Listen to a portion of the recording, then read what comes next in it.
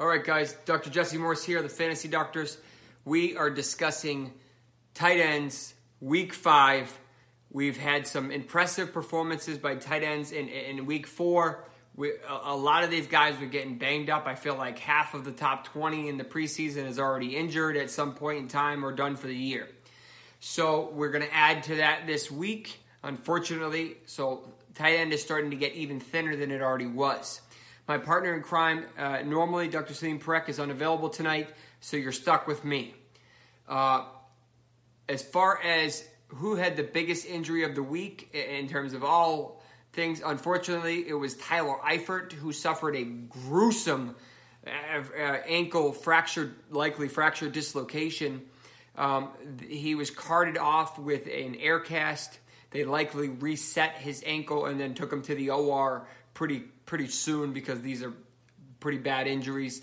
I do not know if it was just the fibula or if there was a tibia component. The tibia is quite difficult to fracture, but it's possible. If you like gruesome injuries, and then I would definitely Google this and check it out. Basically, his foot was pointing in the wrong direction. Either way, unfortunately, he is done for the year.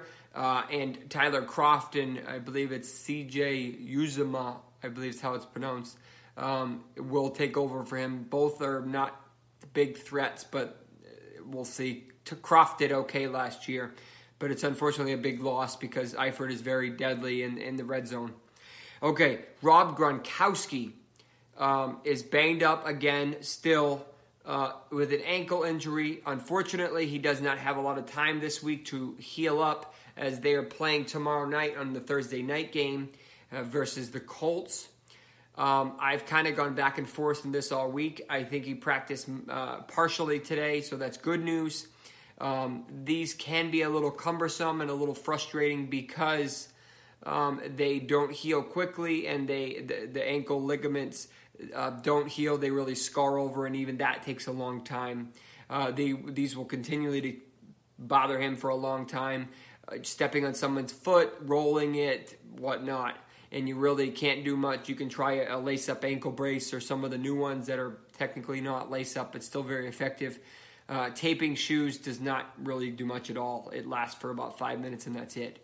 If he does play, I think he's got a great potential this week, now that he probably won't be double or triple teamed because Edelman's back. Gordon knows the playbook more. Michelle has looked really good. White has looked good. Hogan is around. Dorsett's looked pretty good. Patterson is there. So you have a lot of options now. You know, they're almost spoiled at this point. In a couple weeks ago, it was like, who is he going to throw to? So as far as whether or not I would play him, I would really only play him in a deep GPP league as kind of a flyer flex option because he's usually going to be really expensive. But in season long, you probably don't have a better option than him, so I would play him if he is active.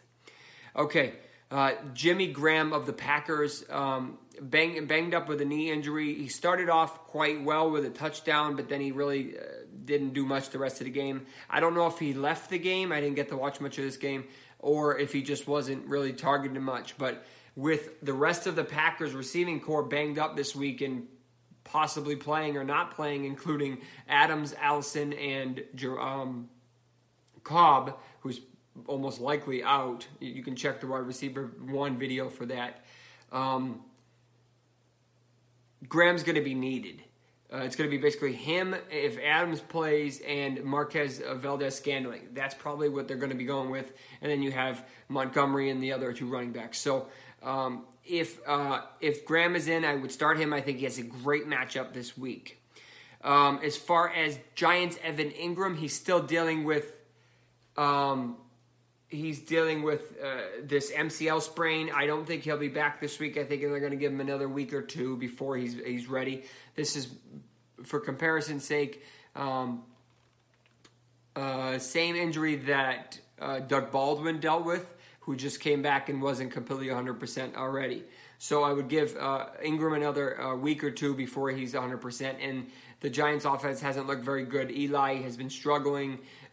Besides Barkley, they really haven't done much. Even Odell really hasn't done much, but that's secondary to Eli. So unfortunately, that's what it is. My suspicion is Engram will be back next week, and I don't know when their bye schedule is, but and he will likely wear a brace as well. So that will do it for the first round of tight ends. Do me a favor, hit subscribe, hit the bell if you appreciate our work here at the Fantasy Doctors. Also, check out our website. Check out the Fantasy Dose, which is a cool analytics site that we pull a lot of data from. It's very accurate. It did fantastic this past week. It picked nearly some of the best plays of the week, just from an analytics perspective, without doing any game script analysis or anything like that. So check that out. If you want to reach out to us with questions or comments, you can reach me at Dr. Jesse Morse on Twitter or at the Fantasy DRS on Twitter as well. All right, take care. Check out round 2 of the tight ends coming up next.